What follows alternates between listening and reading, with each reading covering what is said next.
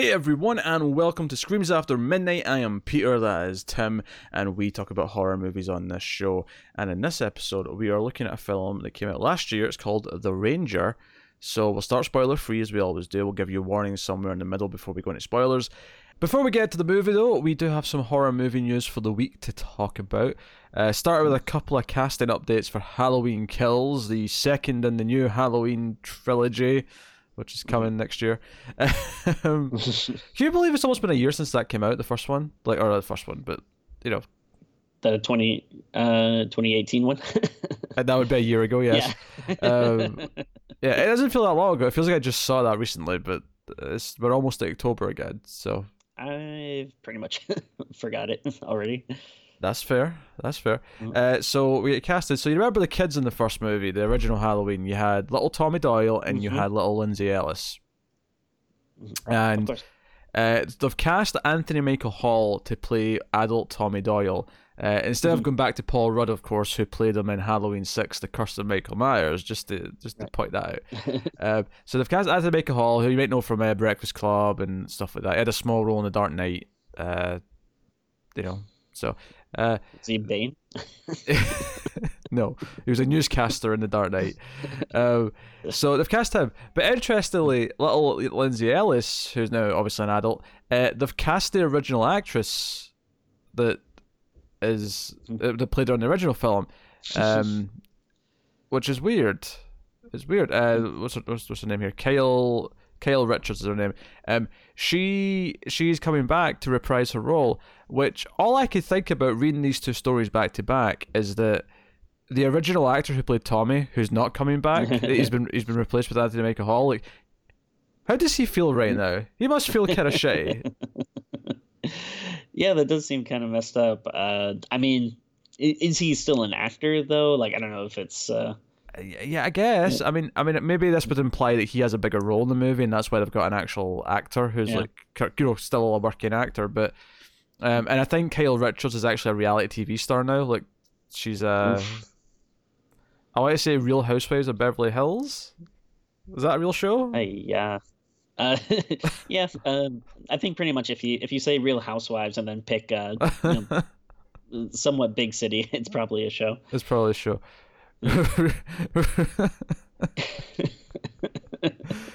Real Housewives. I'm trying to think of a funny city, like Youngstown, Ohio, or something.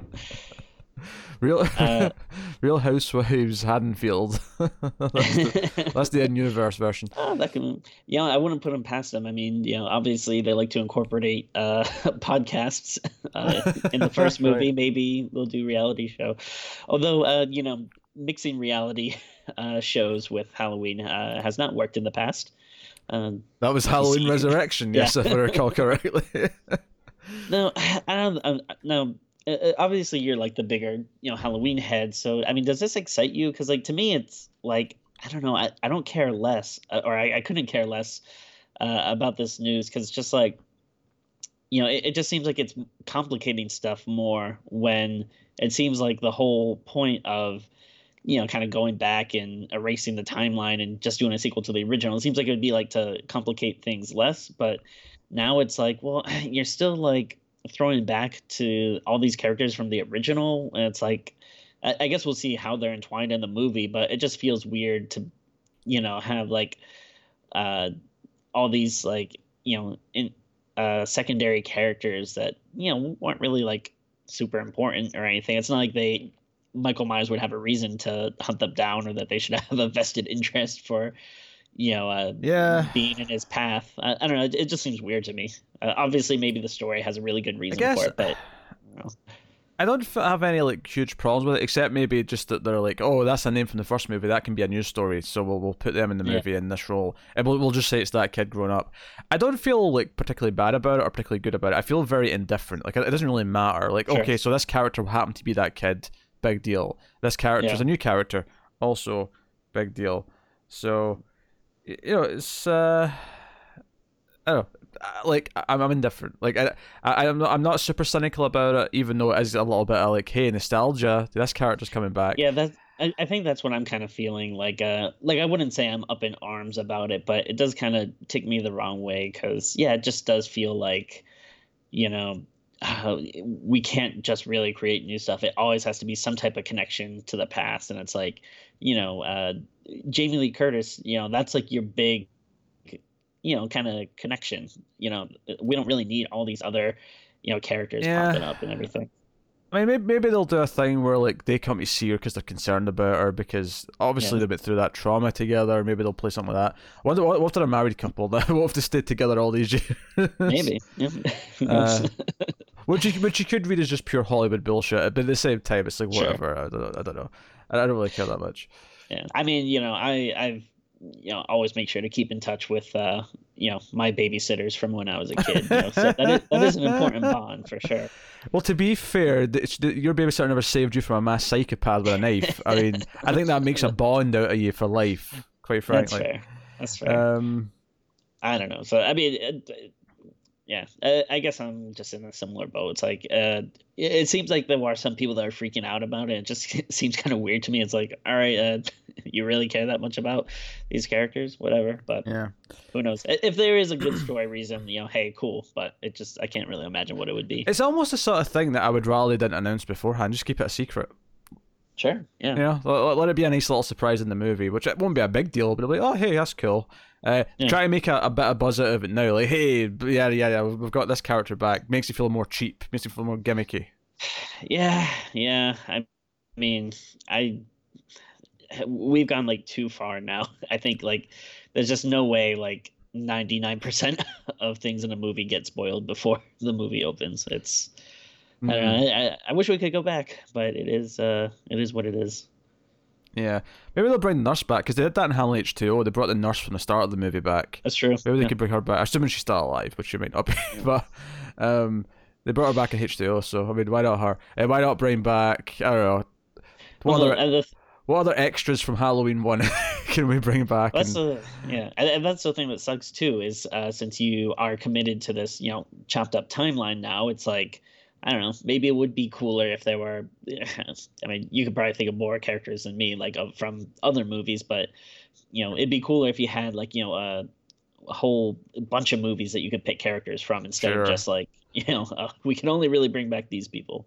I mean, the only one from the sequels that I would kind of want would be like Danielle Harris, who was in the remake, funnily enough, because they cast her in a role in that. But obviously, she couldn't play the same character. Because they wiped out 4 of existence, and if she did exist in 4, Laurie was supposed to be dead, and that's why it was Laurie's daughter who didn't have a mother. So if she did pop up as Laurie's daughter, it would maybe raise a lot of questions, especially since she already has another daughter in the new movie. Hey, what if Tommy and Lindsay like? What if they started their own podcast and that's part of the movie? You're here with Tommy and Lindsay. We survived the shape. And tonight we're going to talk about Son of Sam on our serial killer podcast.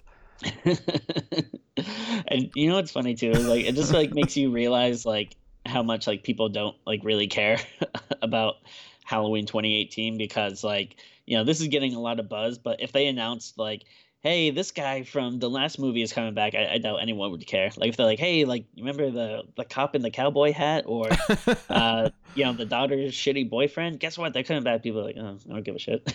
Yeah, that boyfriend was still alive at the end of the movie. That is one of the biggest. One of the weirdest things. Yeah, that was just so weird that he didn't get his comeuppance. Yeah. All right, next up. So we talked a little bit recently about Christopher Landon's next horror film for Blumhouse. Sure. It was wrapped up in secrecy. It just said there was a killer in a town. It was very vague.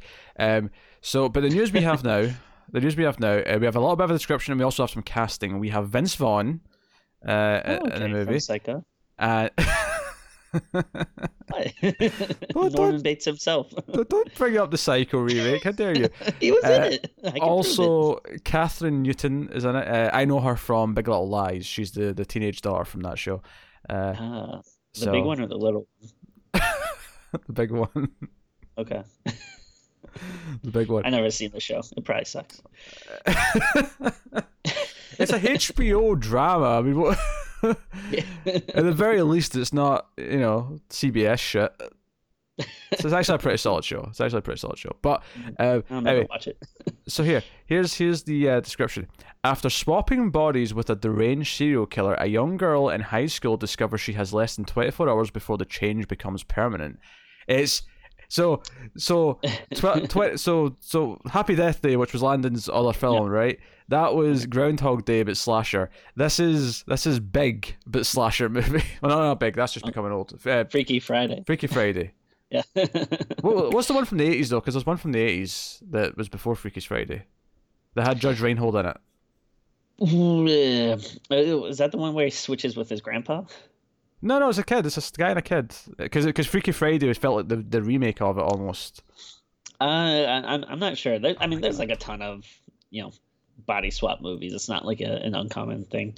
I do know there is one where, God, I wish I could remember the name, but there's one where like this kid switches places with his grandpa, but it's like after like a car accident. So like the grandpa is in the kid's body, but the kid is in the grandpa's body, but the grandpa's in a coma in the hospital. It's really weird. Vice Versa. Oh, okay. I believe I forgot that classic. Yep. During an argument, a divorced executive and his 11-year-old son casually touch a magical Tibetan skull, releasing a mysterious power that transfers the father's mind to the body of the son, and vice versa. Their problems have just begun. Oh, and Fred Savage is in it. He's the kid. Judge Reinhold and Fred Savage. How could you not be into this as a concept? I mean, honestly, I want to know more about the skull. I'm assuming they probably don't go too in depth in it. There's a one from like a few years back too, where like Ryan Reynolds and Jason Bateman like pee in a fountain and like switch bodies. Was that like the Change Up or something? Sure, I don't know. I'm not making this up. I never saw That's a real thing. I believe you. I just never saw it. Yeah, I mean, body switch movies. They're usually pretty dumb, but this could be. I don't think I've ever seen this take on it, so this could actually be pretty cool. This actually is a really cool plot, and I think I really liked Happy Death Day and even Happy Death Day 2, because it played with the trope with this this other element added in, and I think this is another fun idea. Is like, okay, you're in the body of a serial killer and you've got 24 hours to try and swap back to your original body, or the killer's going to walk away with your body forever. Like, that's actually a really neat plot. Because then she also has to like hide because she's a killer and the police are looking for her, but also get close to her younger, like her own self. But that'll look suspicious because she's in the body of a serial killer. There's a lot of stuff to play with there. I actually never realized that Landon also directed Scout's Guide to the Zombie Apocalypse, which is a decent horror comedy. It wasn't great, okay, but it was okay. Yeah. So, no, consider me into this idea. And presumably, is Vince Vaughn's going to be the serial killer, and Catherine Newton will be the teenage girl. So there you go. The Hot Chick, another body switch movie. That's remembered. Thank you, Tim. I never saw that. Was the one with Rob Schneider in it, right? Of course. What was that tone? Of course. Child's Play, kind of a body switch movie. Where does the mind of the real Chucky doll go to? I don't recall there being a switcheroo. How dare you? Next up, Nicholas McCarthy, director of The Pact, At the Devil's Door, and the Easter segment of Holidays. I vaguely remember that because we did that movie. I did actually. I think you weren't as hot on that one, but I did like that story actually. That segment. I did see The Pact a long time ago and didn't like it. So, I might have seen that, and then At Devil's Door sounds so familiar, but I couldn't even tell you what it was about. The name sounds familiar though. Future Screams episodes in the making someday, probably. But oh boy. Here's a description. He's working on a film, his next horror film called White Smoke. McCarthy is writing it and will direct it. White Smoke follows a renowned neuroscientist who is summoned by an inner circle of cardinals to diagnose a bizarre case of possession inside the Vatican.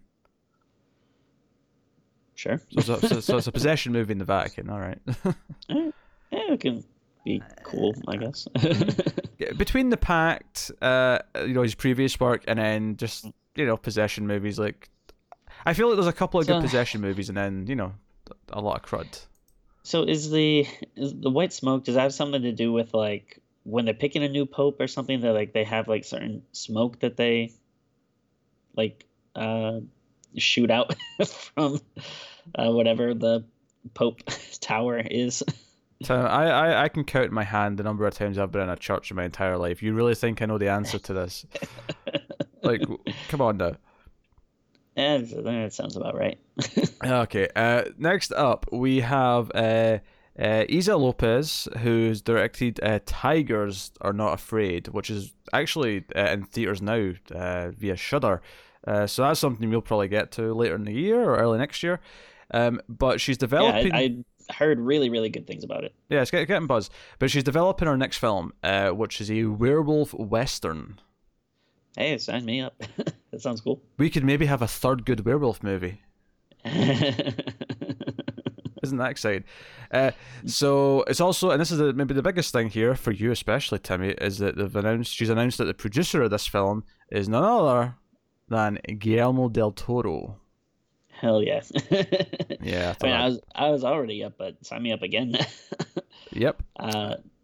No, it sounds cool. Yeah, I love GDT.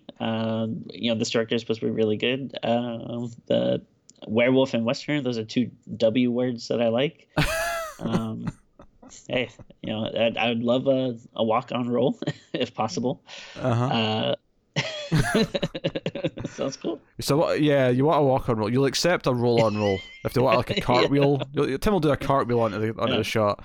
I don't. I refuse to audition, but if I'm off, but I will. Yeah, whatever. I'll do it. There's a quote here. It's based on something that I just said and what I always say when werewolf movies come up. I actually respect this.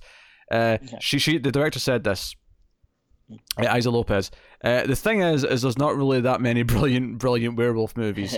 American Werewolf in London is the big one. I think it's time to revisit. So she agrees with me that there's not that many werewolf movies that are that good. I think there's two. There's that and there's Ginger Snaps. Those are the two good ones. There's more than that. I think those are definitely up there. I do like Bad Moon, Silver Bullet. I like a lot. I mean, these are okay watches. They're not great movies though.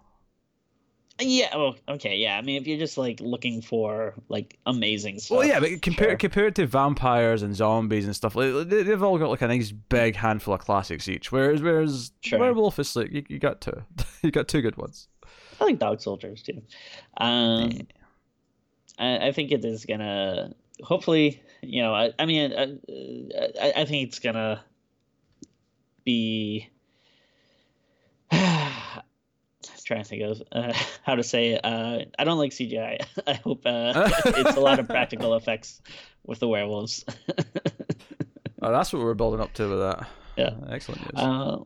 But hey, I mean, that actually does seem like a good fit though, because you got the Wild West. There's a lot of guns and shootouts, and we all know what the werewolf's natural enemy is, which is of course the silver bullet. So you can have these gunslingers and silver bullets. As I learned in the film starring Gary Busey, yes.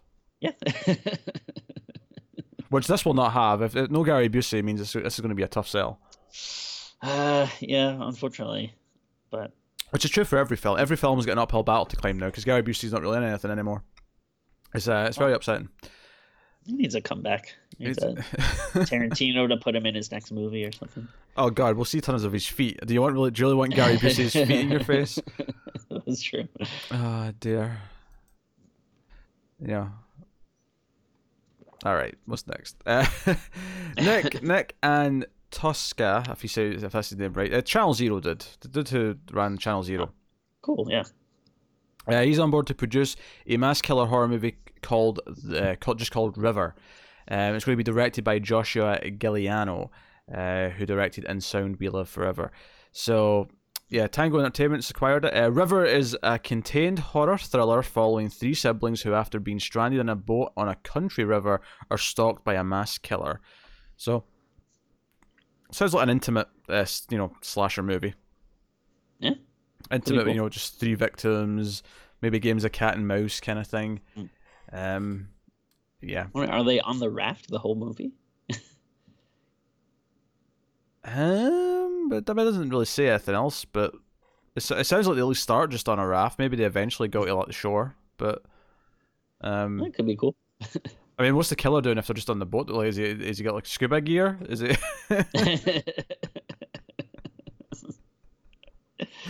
Like, what's happening there? So that's cool. So then we have a few trailers we're going to talk about to wrap up the news portion of the show. We got a trailer for Blumhouse's new film Prey, which it's actually another sort of stranded movie. It's like stranded on an island, and one of the main kids, teenagers, like befriends this girl who's living there, who's about his age, but she's like afraid that her mother will know he's there because the mother might kill him. And it kind of presents it like it's more of an action thriller with this mother, but towards the end of the trailer, it really starts to hint that there's actually more of a supernatural creature on the island. That the mother probably is so strict and murderous because she's like protecting and, you know, defending against this creature. There's like one shot of like a mouth with like, you know, sharp like demon teeth or whatever it is, or monstrous teeth. How did you feel about the trailer? I was not into it. I don't know about this this kid in it, this Logan Miller. He seems like a little like not that great. At first I thought he was like that like shitty YouTube guy, but I guess that's someone else. Some other dumb that's Logan Paul. Yeah. Yeah. Who has been in horror movies before, so it wouldn't be that much of a stretch. But like it's I don't know. It seems stupid. And then the movie just doesn't really seem super interesting. Yeah, most of the trailer focused on this forbidden romance angle almost. So it wasn't really the horror stuff until the very end. So I have to admit, I'm not really feeling it either. Yeah, it feels like a kind of like a, I don't know, like a young teen or tween kind of horror movie where we'll get some attractive young kids, and they're gonna, you know, almost in a Hunger Games-esque kind of thing, be like, you know, stranded on this island, and you know, they're probably going to hate each other at first and then learn to work together, and doesn't look good. Yeah. So, next trailer we're going to talk about is Girl on the Third Floor, which is a film starring CM Punk, aka Phillip Brooks, former wrestler. And this is, which is interesting because he's going to be in the Rabid remake, because he popped up in that trailer when we looked at that, you know, like a month or whatever ago. So interesting that he's starting to get a little career, mainly in horror movies. He must be a fan. Cool. So yeah, we got a trailer. The description here is Punk stars as Don Koch, a man who is failing as a husband. He now views fixing up an old house as a chance to make up for past mistakes. Meanwhile, his wife Liz Koch is concerned about the renovation timeline as they have a baby on the way. As Don tears the house apart, it begins to tear him apart as well, revealing the rot behind the drywall. So the trailer is a lot of quick cuts. I'd probably critique the trailer for just being nothing but a lot of quick moments that are all very kind of erratic. But it sounds like, or it looks like via the trailer, that a lot of supernatural stuff starts to kind of happen as he, you know, takes apart the house. You know, people maybe who used to live there or whatever, or ghosts, or you know, start to harass him and creep him out and try and seduce him and all sorts of things. How did you feel about this? I was into it. I don't know much about this CM Punk guy, but I think Matt's always talking about him. I think he's a fan. So, but hey, it's cool if he's gonna, you know, be in horror movies. It's kind of funny, like sometimes when these wrestler guys like, you know, transition to movies, like it's funny when they do a thing like this where it seems like he's just playing a normal guy, like he's just like a regular dude fixing a house, but it's like he's still all like muscly and has like a bunch of tattoos and stuff, which is kind of funny. Which is obviously, you know, that doesn't. Some people are in shape. It's not that. Really. I mean, CM Punk's not like a huge wrestler. He's still a relatively normal sized guy, like height wise and that stuff. Whereas, some of them are like, you know, 6'8" and are like built like tanks, and it's like, you're like a superhero. Like, I can't buy you as a normal husband character. Are you kidding me?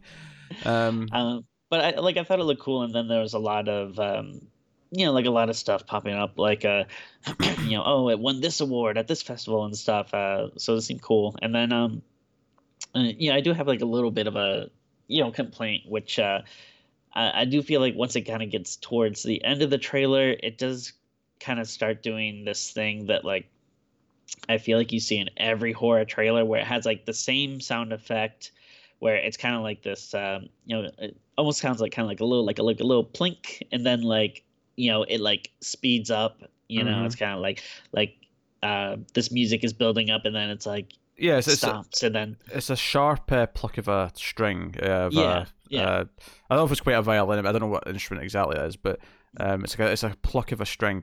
And it's not like it's ineffective, but it's like every trailer does this. It's so played out. Like I'd rather just see it maybe let a scene breathe, especially haunting and psychological trailers. Yeah. I feel like those especially are filled with that as a trope. I was kind of mixed on the trailer. I feel like it could be good, but I'm a little worried about the acting. I'm a little worried about how cheap it feels. But I don't know if that's just because I was getting such little quick snippets. It was hard to really get invested or get the real kind of feeling of the movie. It came across as very flashy and trying to like be, hey, look at us, we're creepy. But it's I don't know, like I wasn't quite getting that. So yeah, we'll see. Yeah. We'll see. I'm definitely it definitely got me. I don't know anything about this movie until I watched the trailer, but I'm definitely excited for it. But I'm not like completely sold on it. I could easily see it going, a not great route, like maybe something just a little boring, maybe a little generic. But at least for now, I'm kind of optimistic. Yeah. So final thing we're going to talk about, final trailer we're going to talk about is one that Tim brought to my attention, and that is Underwater. Which is a 20th Century Fox film. So, enjoy that logo and title while you can, because Disney are going to murder it within the next couple of years. But yeah, so this is an underwater movie, obviously, but it's Kristen Stewart and a bunch of other actors. T.J. Miller's in there, Vincent Cassel, and they're an underwater crew who end up sinking, and so honestly, for the first half of the trailer, I thought, why did Tim ask me to do it? Watch this trailer, because the first half of the trailer is more of a disaster movie by the looks of it. But that's just the setup, because a lot of the movie appears to be them walking on the seabed and ultimately encountering some kind of monster or monsters that they have to deal with and try and survive. So it's actually kind of insane, because it feels like this probably took a bit of a budget to do, because it's all underwater. Sure. Like this will be one of the most expensive horror movies that's been made in a long time. So hopefully it doesn't suck. So what did you think of the trailer? I thought it was pretty cool. It's a little bit old. I think it's about a week old, but I think we forgot to check it out. But I'd heard some people kind of talking about it online. And then when I watched it, I thought it looked cool. Kind of had like a little bit of an aliens kind of vibe, just because you see like them kind of walking around and like these kind of like big bulky suits. I think they know that, Tim, because the way the title came up was one letter at a time. It was very very clearly riffing on Alien there. Yeah. It does suck that T.J. Miller is in it, because he's awful. But other than that, like the rest of the cast looks pretty good. And then I don't know. It is one of those ones where it might be a little hard to say, like, is it gonna be a big horror movie? Is it more of a disaster? Is it more of a sci-fi? I don't know. It seems like it can probably fit in like a couple of different categories, but I think at the moment I'm at least intrigued by it. It feels like and I also love like aquatic water horror stuff. So I'm sold. And like I just said, it costs so much to do underwater stuff that you don't really see as much of it compared to everything else. I like the premise. I like the general. I mean, even if it's just sort of playing on old tropes, I'm okay with that. I think I'm just worried about is the direction good? Is the cast, are the characters likable in the movie? Do I care about them? Kind of thing. Those are the things that could really quickly, no pun intended, sink the film. So we'll see. I'm mixed on it. Like, I feel like none of the trailers we watched this week were like winners for me. They were all kind of like, okay, I could see how this could be good, but like the trailers are like, both this and the Girl on the Third Floor both have really generic trailers, so it's hard to really get enthusiastic about them in a way that's beyond just like, oh, this could be good. But sure, the trailer's not convincing me yet. So no. There you go. That is this week's horror movie news.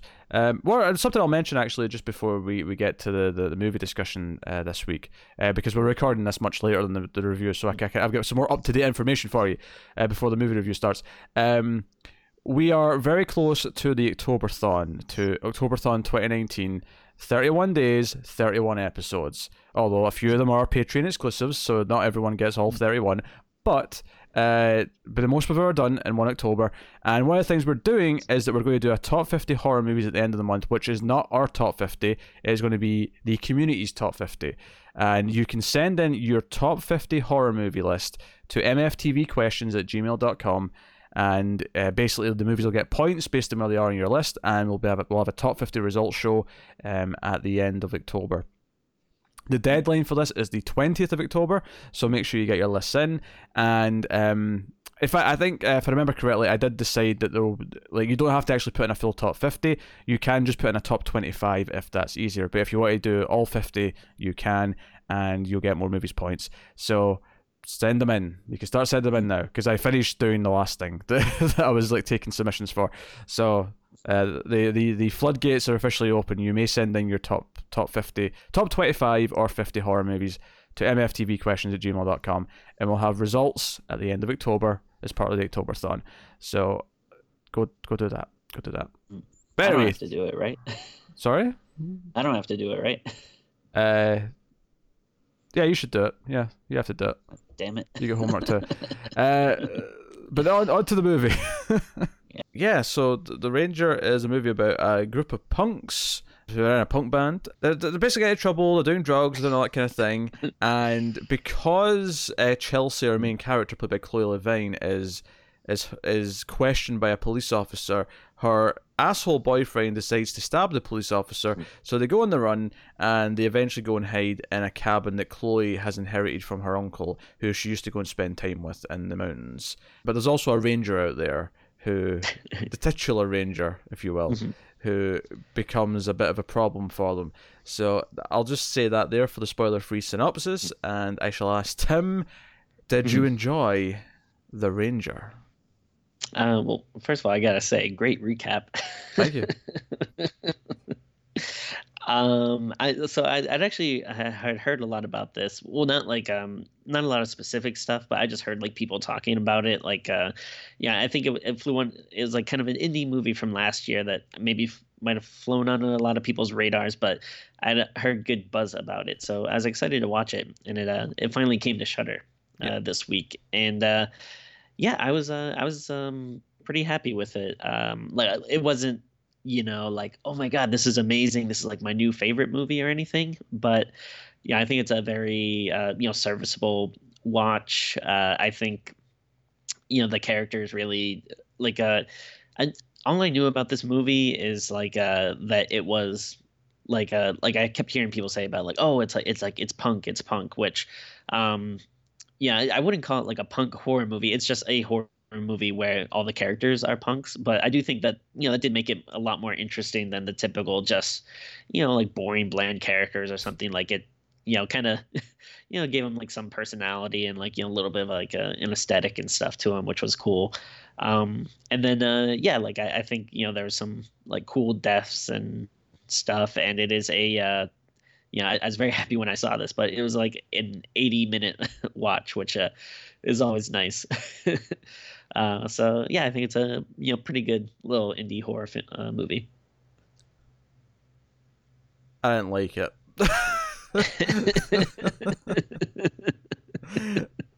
Are you gonna go a little more into it than that? You went on for about 5 minutes there, and I'm I didn't like. Every character who's not Chelsea or the Ranger himself, I hated. I hated them all with a passion. They're horrible. That's because you're not punk, man. If being punk is just being an inconsiderate douchebag who doesn't understand why you shouldn't be stabbing cops, then I'm not punk. What can I say? I mean, I do think that's part of it, but no, they are definitely not good people, but there were parts in the movie where you do kind of want them to be all right, dude, drop the facade, just you don't have to be so destructive all the time. But again, though, I'd rather take that than just kind of the same characters you get in so many mainstream horror movies. They're just kind of bland and lifeless. I think my problem is that ultimately, none of them ever really have much of an arc or really learn anything or change or anything. I mean, the story is Chelsea's story, and she gets the lion's share. But there's points where she's arguing with Garth about like who she is and how she acts, and he's so like he thinks he's in the right by calling her out for not accepting who they are, and it felt really kind of forced to me. It's hard to take this from this character who has been thoroughly unlikable. There's nothing about him that's just not immature. There's nothing about him where I go like, yeah, you have a right to like fight fire with fire in this conversation. You don't. You don't. She's right. She's completely right. If anything, my critique of Chloe is just why is she with these people in the first place? I mean, Chelsea. Chelsea, yes, or the actress is named Chloe. Oh, yeah. So that was it was a slip, but it was a fair slip. I don't know, like I think it picked up a little bit once the actual, shall we say, action kicks in, but that's like a good 40 Ranger Danger. Yeah, Ranger Danger. That's a good 45-50 minutes into the movie before that happens. And it's not a movie that has much atmosphere before that part, like because it is just a bunch of assholes in a van, and then they go into the woods and they get supplies at the store, and they kind of wreck the place a little bit, and Chelsea's pissed about it because this is a place that she has fond memories of, and she cares about how her uncle used to keep it and that kind of thing. I wasn't feeling it. It picked up a little bit once the killings started actually happening, and I was okay, some of these killings are okay. And I did like I like Chloe Levine, who plays Chelsea, and I kind of like Jeremy Holm, who played the Ranger. I thought those two were given solid performances. Everyone else, I was just anticipating their death as quickly as humanly possible. So, wait, sorry. So are you saying that you didn't? Well, obviously, I know you're saying you didn't like the characters, but are you saying you didn't like the actors as well, or did you think they at least did a good job of playing, these assholes? I wouldn't say they're bad actors. No, it was more. They just weren't interested. I thought they were very one note as far as characters go, and there wasn't really like much payoff to anything that it kind of set up. Like early on, like there's this other girl who's with them. What's her name? Amber, who's got the blue hair. See, Chelsea has the pink hair. Amber has the blue hair. Kind of made me want to dye my hair. I was talking about with my wife if what color I would look good with. Should try pink. Tim. I don't know. We're thinking like maybe neon green, but we'll see. Neon green. Sure. Yeah, you look the Joker. I felt like they set up a bunch of stuff. Like there's the scenes earlier on where it felt like Garth, because he's a dick. That's Chelsea's boyfriend. He's completely awful. He disregards her feelings at every turn of the way.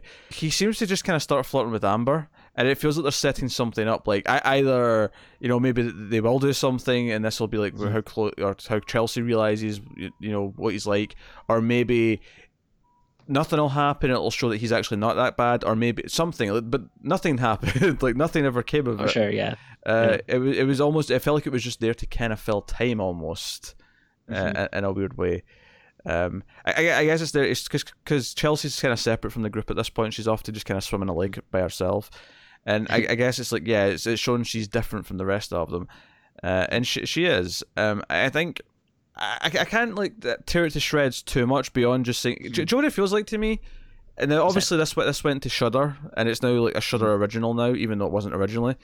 Even though this is not Netflix, it feels like a Netflix original movie to me.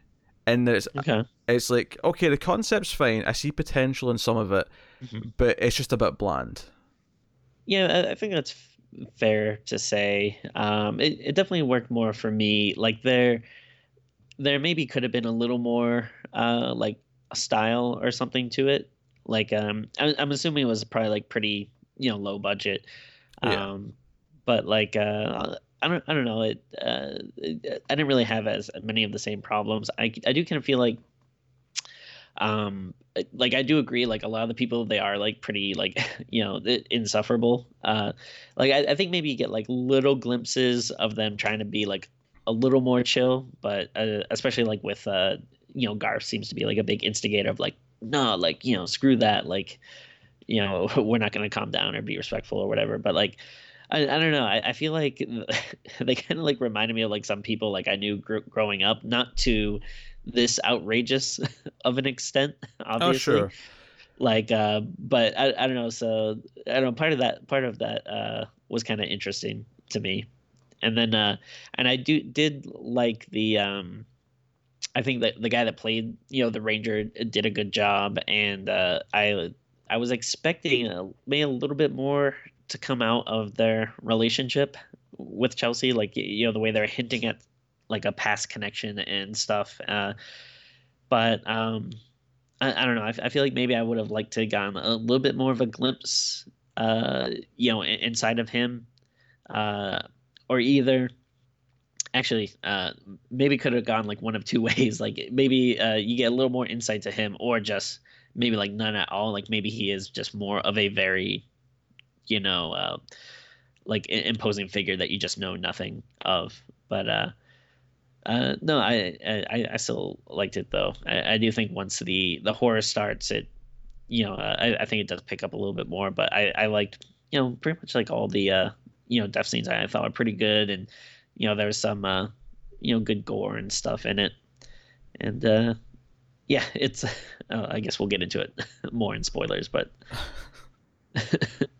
My cat's demanding attention. It's distracting me. I I mean Jeremy Holm, who plays the Ranger, like I saw him in Mr. Robot. oh, okay. He's pretty solid in that. He's solid in this as well. I think what the movie really needed to do was to set him up as more of a killer early on, and because it takes a long time to get to it before he's actually like coming after anyone. And I think had it been more, I hate to always just go, it should be a higher body count, but I almost feel like, there should be more characters in this that he's taken out. Maybe before like the main group get there, maybe there's other people in the forest or on the mountain that he has to take care of. I don't know. Yeah, because that is like a good question.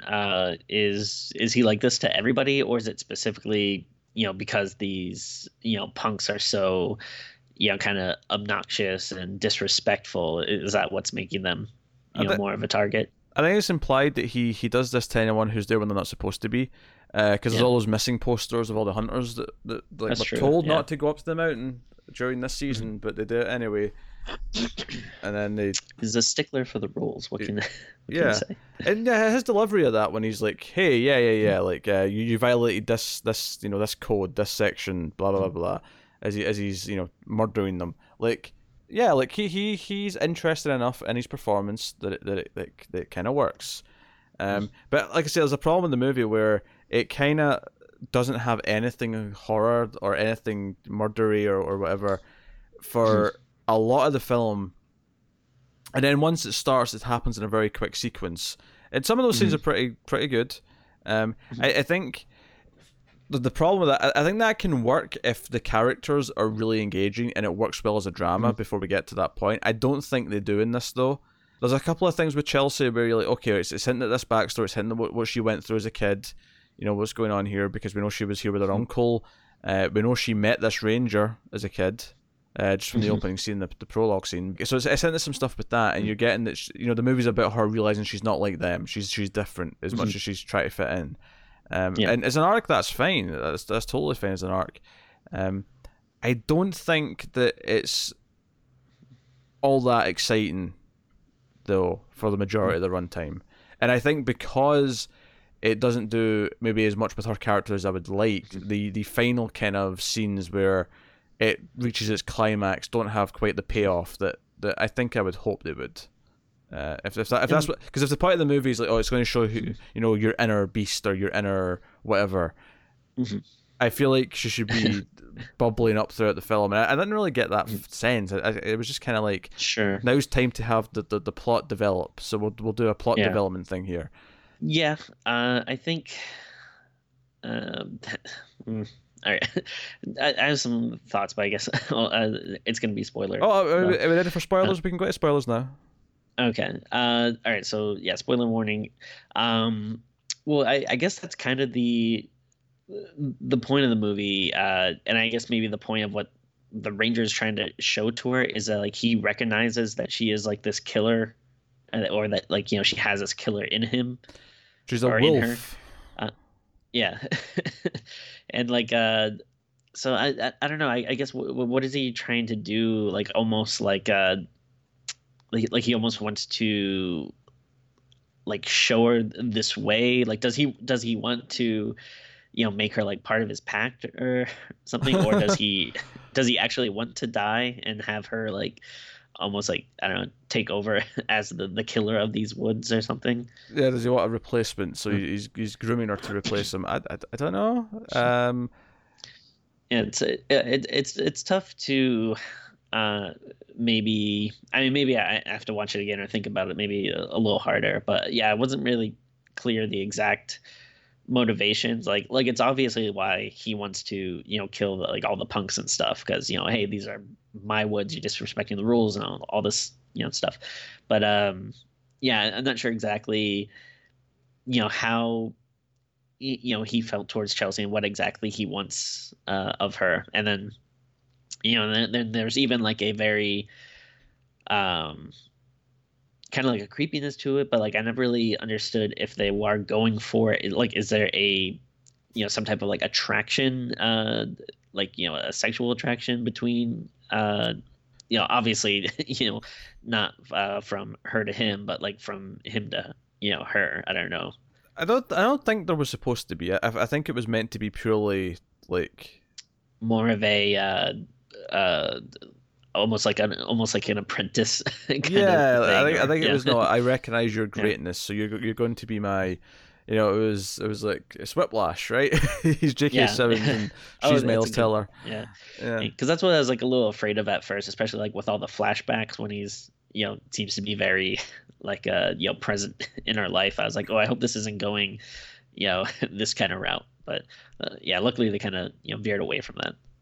yeah. I never did that, um, which would have been duller because it had just been, oh, okay, he's obsessed with this Yeah, yeah, girl, yeah. and That's like true. that's all. Yeah. He's just in love, and I guess in a way he Mhm. is in love, but it's not in that way. So Yeah, yeah, it does make it a little bit more interesting than just doing the same old thing. yeah. Because the backstory is that we eventually find out that the uncle wasn't killed by wolves like she told the others when they got there. Hmm. He was actually shot by her by accident Hmm. when she was learning to shoot. He Yep. was teaching her how to shoot as a kid. Far too young to be shooting guns, by the way. Just I want to put that out there. Oh yeah. She's like 6 or 7. No, um, Mhm. and she shoots him off the edge of a ravine, and Mhm. like, so this is why. So the ranger obviously finds this, and this is why he's like, "Ah, I know you're a killer. I know you're a wolf."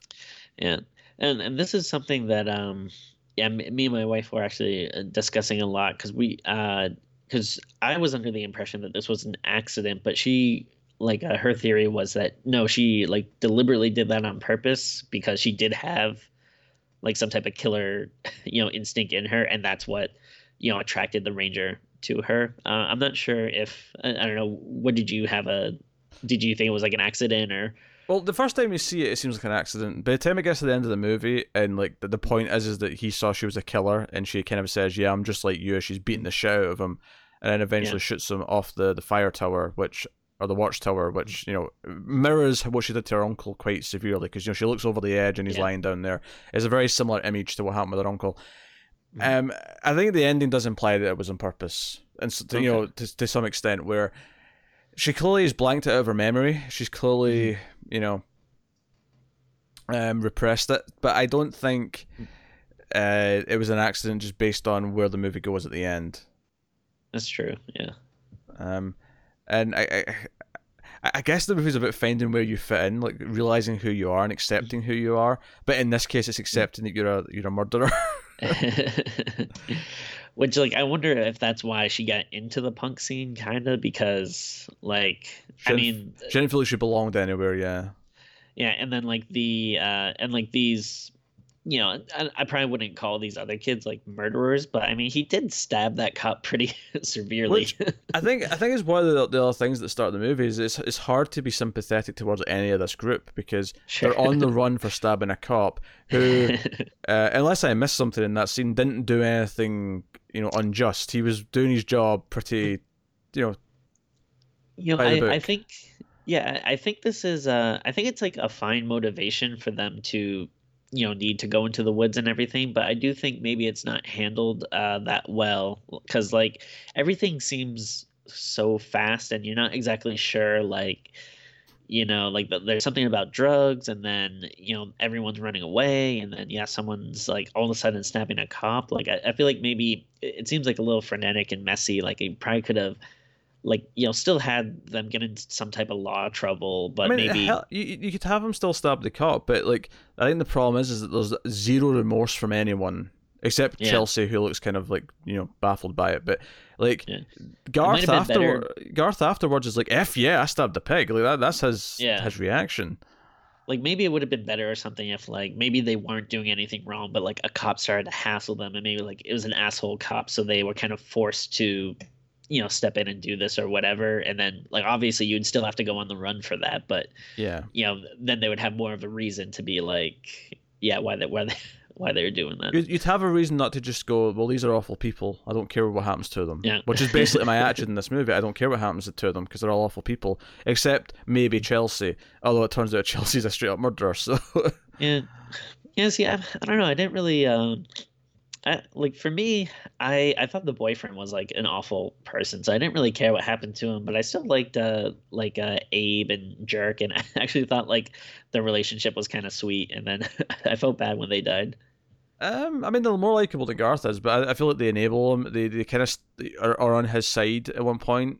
That's fair. Because I think it's Abe that makes a joke actually at one point where Chelsea gets upset and says, "I'm not your goddamn maid," and she storms out of the house, and he goes, "Wait, that isn't the maid?" Like they kind of go along with Garth's jokes, and they're tagging the trees like they're not supposed to be, and Well, sure, yeah. I mean, they're not like PG characters, but again, it's not. I don't. With them, they weren't ever to the point of me like being like, "Oh, screw these guys." They need to die. no, I wanted everyone to die. Everyone was fair pickings. You're such a square. Everyone was fair pickings. That's all I'm saying.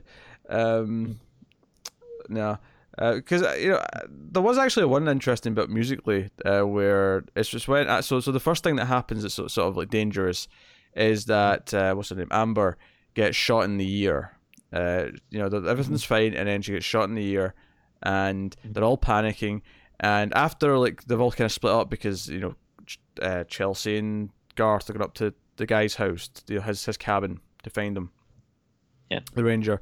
The Ranger actually pulls up where Amber's with Abe, and he's it sounds like he's been helpful. He's asking, okay, let's do this, let's do that, and he pulls out his rifle and says, well, it's better to just put her out of her misery. She's already gone, and just shoots her in the head. As this was happening, there's this kind of pulse. It's almost like the Thing. It's like boom, boom.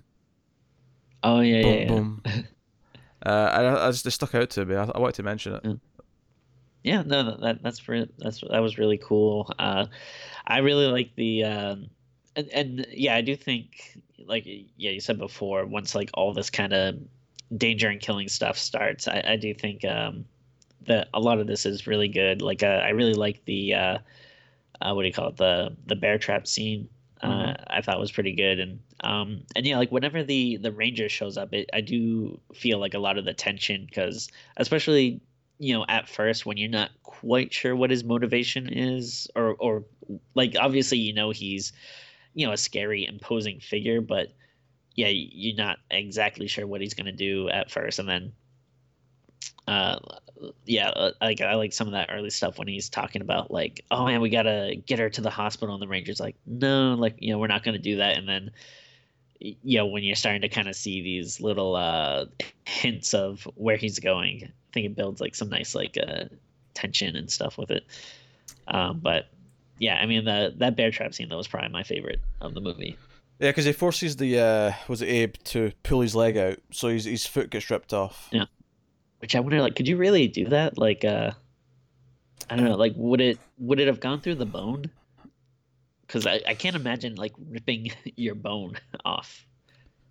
But I would guess not, but I mean, who knows? Maybe some bear traps are just that powerful. yeah, I mean, I was just curious. Like, I don't think it it doesn't ruin my scene if it's not accurate. But I was just wondering. I suppose if you look at it this way, it's built for a bear who's thicker, so maybe a human leg, it would actually go through the bone.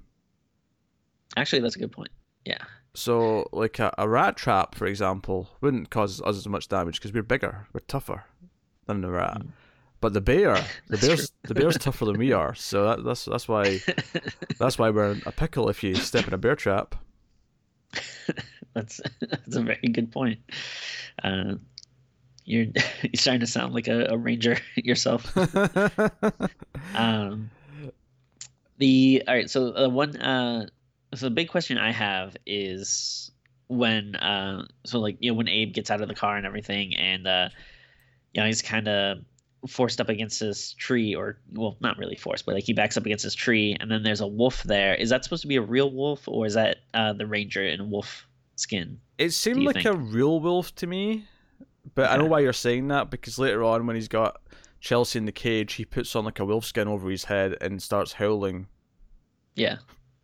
So, and just curious. Yeah. I mean, I could guess it could go either way, but Yeah. that's something I was wondering about. But that was right after he killed Garth, which is obviously the crowd pleasing moment of the movie is when that idiot Garth finally dies. That's true. Yeah. I'll vouch for most of the other characters, but definitely Garth was I was not too fussed when he went. Yes. I don't imagine he would be. So yeah, it ends up with this showdown between where he drugs her up, but he injects her with like the cocaine or whatever it is. Did they call it Echo? I think so. in the Well, beginning? I think they have cocaine, but then the Amber has the Okay. pink stuff as well, which I think is what he Okay. injected her with. But Yeah. she's like, "You can't inject that, you idiot! It's not how you use it." And she ends up like stabbing him in the neck with a needle, and they end up fighting a little bit, and it leads up to the watchtower where they have their kind of final showdown. She kind of unleashes her Hulk. She unleashes her Yeah. rage, and kills him. Yeah, she's just clobbering him with I forget what was she using to beat him? Was it just the was it not just the gun? Maybe no, it was just her Maybe hands, just right? oh, I thought she had something in her hands, but maybe I was wrong. Maybe right. The gun was there though, because she picks up the gun afterwards and shoots him. That's true. Yeah. But yeah, nah, she's just but he's lost a tooth actually by the time. Oh yeah, it was. I thought the gore was pretty good in this movie because I definitely did not like looking at that. It wasn't like persistent. Like it was definitely, and again, like I don't mind it being like a slow build or whatever if I'm into the characters and the actual like character arc of the movie. I don't think I necessarily was early on, even though I do like Chloe Levine, who much like Jeremy Holm, I'd seen in a bunch of TV shows. She was in the OA. Oh really? She was in. I think she was in Defenders actually. That I'm thinking about. Oh really? And she was in something else because I remember like seeing her in like three things on TV shows like back to back like really quickly, which is why I remembered what two of them were. Yeah. I don't know what the third one was now though. I'm forgetting, but she was in like three things like really back to back. I didn't catch it at first, but my wife pointed out the actress that played the younger version of her, I guess, was the girl from Pet Sematary. Ugh. Ugh. I mean, I'm just saying. Oh, Mr. Robot. She was in an episode of Mr. Robot. Oh, so both her and Homer and Mr. Robot. Isn't that funny? Interesting. Different Okay. different episodes, but I mean he was in a lot of episodes of Mr. Robot. Oh, she was also in The Deuce. Yeah, she popped up on a lot of TV shows like really quickly. Oh. Yeah, it's a frustrating one because I don't think it's terrible. I just think it's like it's that Netflix quality where it's like really bland and in the middle, and it's got a couple of nice ideas and one or two nice moments. The best thing about it, I think, is the two cast members. I think it's Levine and Holm who play Chelsea and the Ranger. I think they're the best part about it. He's got this kind of happy go. He reminds me a lot, actually, to an extent, of the mayor from the hit television show Buffy the Vampire Slayer. Where he's got this kind of he's a killer and he's kind of evil, but he's got this cheery disposition where he'll crack kind of like silly dad jokes and things like that. Yeah. At one point when Chloe, when she's like drugged up, spills the glass of milk, he says, "Well, there's no need to cry over spilled milk," and he just laughs at his own joke for like a minute. Yeah. It reminded me of the mayor from Buffy a little bit. Okay. He's got that kind of quality. Yeah, I can see that. Which is good because in Mr. Robot, he reminded me a lot of Patrick Warburton actually. Not in his voice or anything like that, just in the way that he was like this quiet bodyguard kind of character. but he's got this kind of big Okay. Patrick Warburton kind of look to him. I can see that. Yeah. Oh, Patrick Warburton. I feel like he should have done at least like one horror movie at some point. No, the last thing I saw him in was a series of unfortunate events. I mean, yeah, maybe he is known for kid stuff, but well, I guess he does. He's done more adult stuff too. I don't know. A lot of voice work. He's got a very distinct voice. Yeah. Yeah, I don't know. I wouldn't argue with too many of your points, but I do think it just worked better for me. Like again, I'm not gonna say that, oh, it's amazing. Like there are definitely flaws.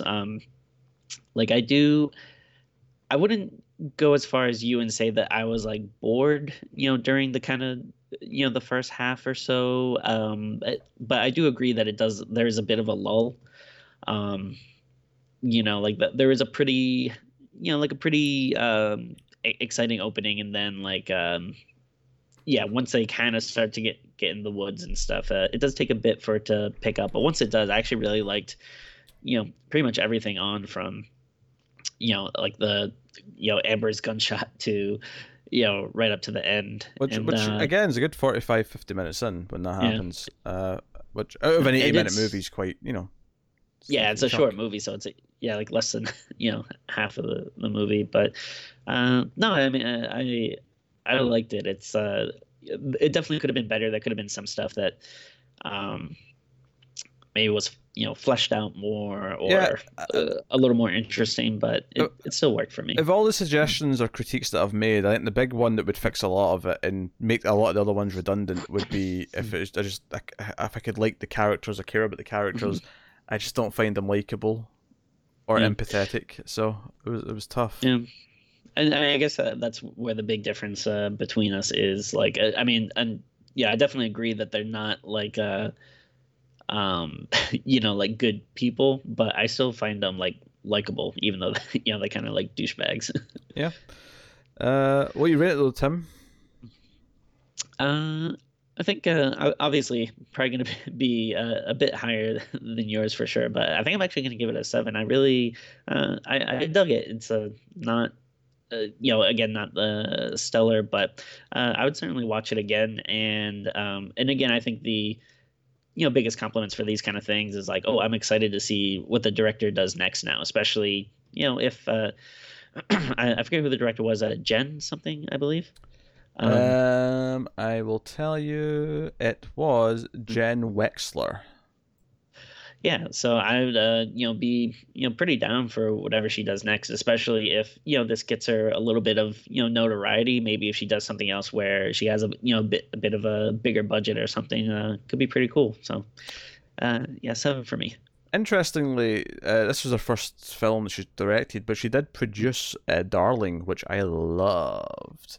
Oh, I did notice that because Darling, that was by Mickey Keating, right? Yeah, because I did notice like there's I think he was mentioned in the thank you section. Oh yeah, makes sense. But that was another movie we disagreed on though.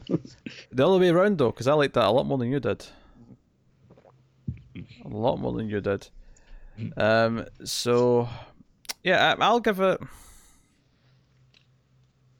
a straight 5. Kind of mediocre, but I like the 2 lead cast members. And there's moments that are fine, but just ultimately just not really feeling it. I think I think another thing that helps too is every now and again it's just good to see an independent movie as opposed to the all of the mainstream movies we do that are just like feel exactly the same, and you see the same CGI ghost jumping out at you at every turn, and that's I don't know. I like watching these independent movies where you can actually feel like, oh yeah, the people making it are actually trying to do something, whether it succeeds or not, versus just some studio just putting something out to make money or whatever. Yeah, no, I can agree with that. So I wish I liked it more. I really do. I was kind of disappointed because I thought the trailer seemed somewhat interesting, but here we are. Yeah. It was just a little bit out of range. Oh, well, I'm glad that at least it came out last year because I would not want to argue about this on the end of year list. So why would you have been arguing it should have been on the top 10? I mean, well, wait, of this year or last year? Last year. Oh yeah, definitely. There was other stuff I think it would have been beat out for me especially, but I think I'd have fought you on it. I don't know if I'd put it on the bottom 10 necessarily. I'd have to go back and check what the bottom entries of that worst 10 were. But I might fight for it. I might have fought for it this year so far, at least, because I don't think I've really been too keen on most of the new movies we've done this year. Yeah, it's been a rough time this year, but we do have a lot coming up. A lot of which, unfortunately, we're going to have to do as home video releases just because of Tim's vacation selection. And also just different release dates between us, which is annoying. But there's a lot coming up this year, some of which I'm excited for, some of which I'm cautiously curious about. And, you know. I mean, either way, I will definitely be excited to go out to the theater to see some of this stuff. But, if it'll be good, there's definitely at least a few movies that I'm like have high hopes for, but a lot of the stuff it's kind of a blank slate right now. Like this could be surprisingly cool, or it could be awful. The Lighthouse, Tim. Just yeah, that's I mean, much like an actual lighthouse, it seems to be a beacon that will just light the way to good horror. Oh, and Midsommar, I guess I'm pretty excited for it too. Those will be like definitely the probably the biggest shining examples. Yeah, Midsommar. No. So hopefully we'll have some good stuff. Our schedule is packed. Don't you worry, folks. But you can let us know what you thought of The Ranger if you've seen it in the comments below. You can like and you can subscribe and you can do all that. You can comment. All that stuff helps us out, as does, of course, going to patreon.com/MaileFuzzTV, where you can support us for as little as $1 per month. And for that $1 per month, you get a bonus episode every month of me and Tim talking about a horror movie. Usually we pick some really weird or goofy ones for the bonus episodes. So they've been fun. Yeah, they have been fun. So you can check out that on Patreon. At the $5 tier, you get to vote on an episode once per month as well. So go check Patreon, see if there's anything tickles your fancy. You can get us on Twitter at Screams Midnight for shenanigans and me and Tim bickering with each other. You can go do that. And if I was going to recommend something else that we do, let's see. If you like Star Trek, me and Connor have been reviewing Star Trek from the start. We did all the original series, and now we're deep into season 1 of Next Generation. So you can check out that if you're into your Trek. It's both on the YouTube channel, and it's also got an audio feed called Star Trek Viewers Log Classic Series, where you can find those reviews. Cool. Make sure to avoid that because I do not like Star Trek. Oh boy, that'll upset some people. But that's okay, Tim. Come at me, Trekkies. But that is us. That has been Screams After Midnight. That has been The Ranger. So we will see you guys next time. Keep watching scary movies, guys, and we will see you in the ether, beyond the valley of the dolls, of the screams which come after midnight. Ooh.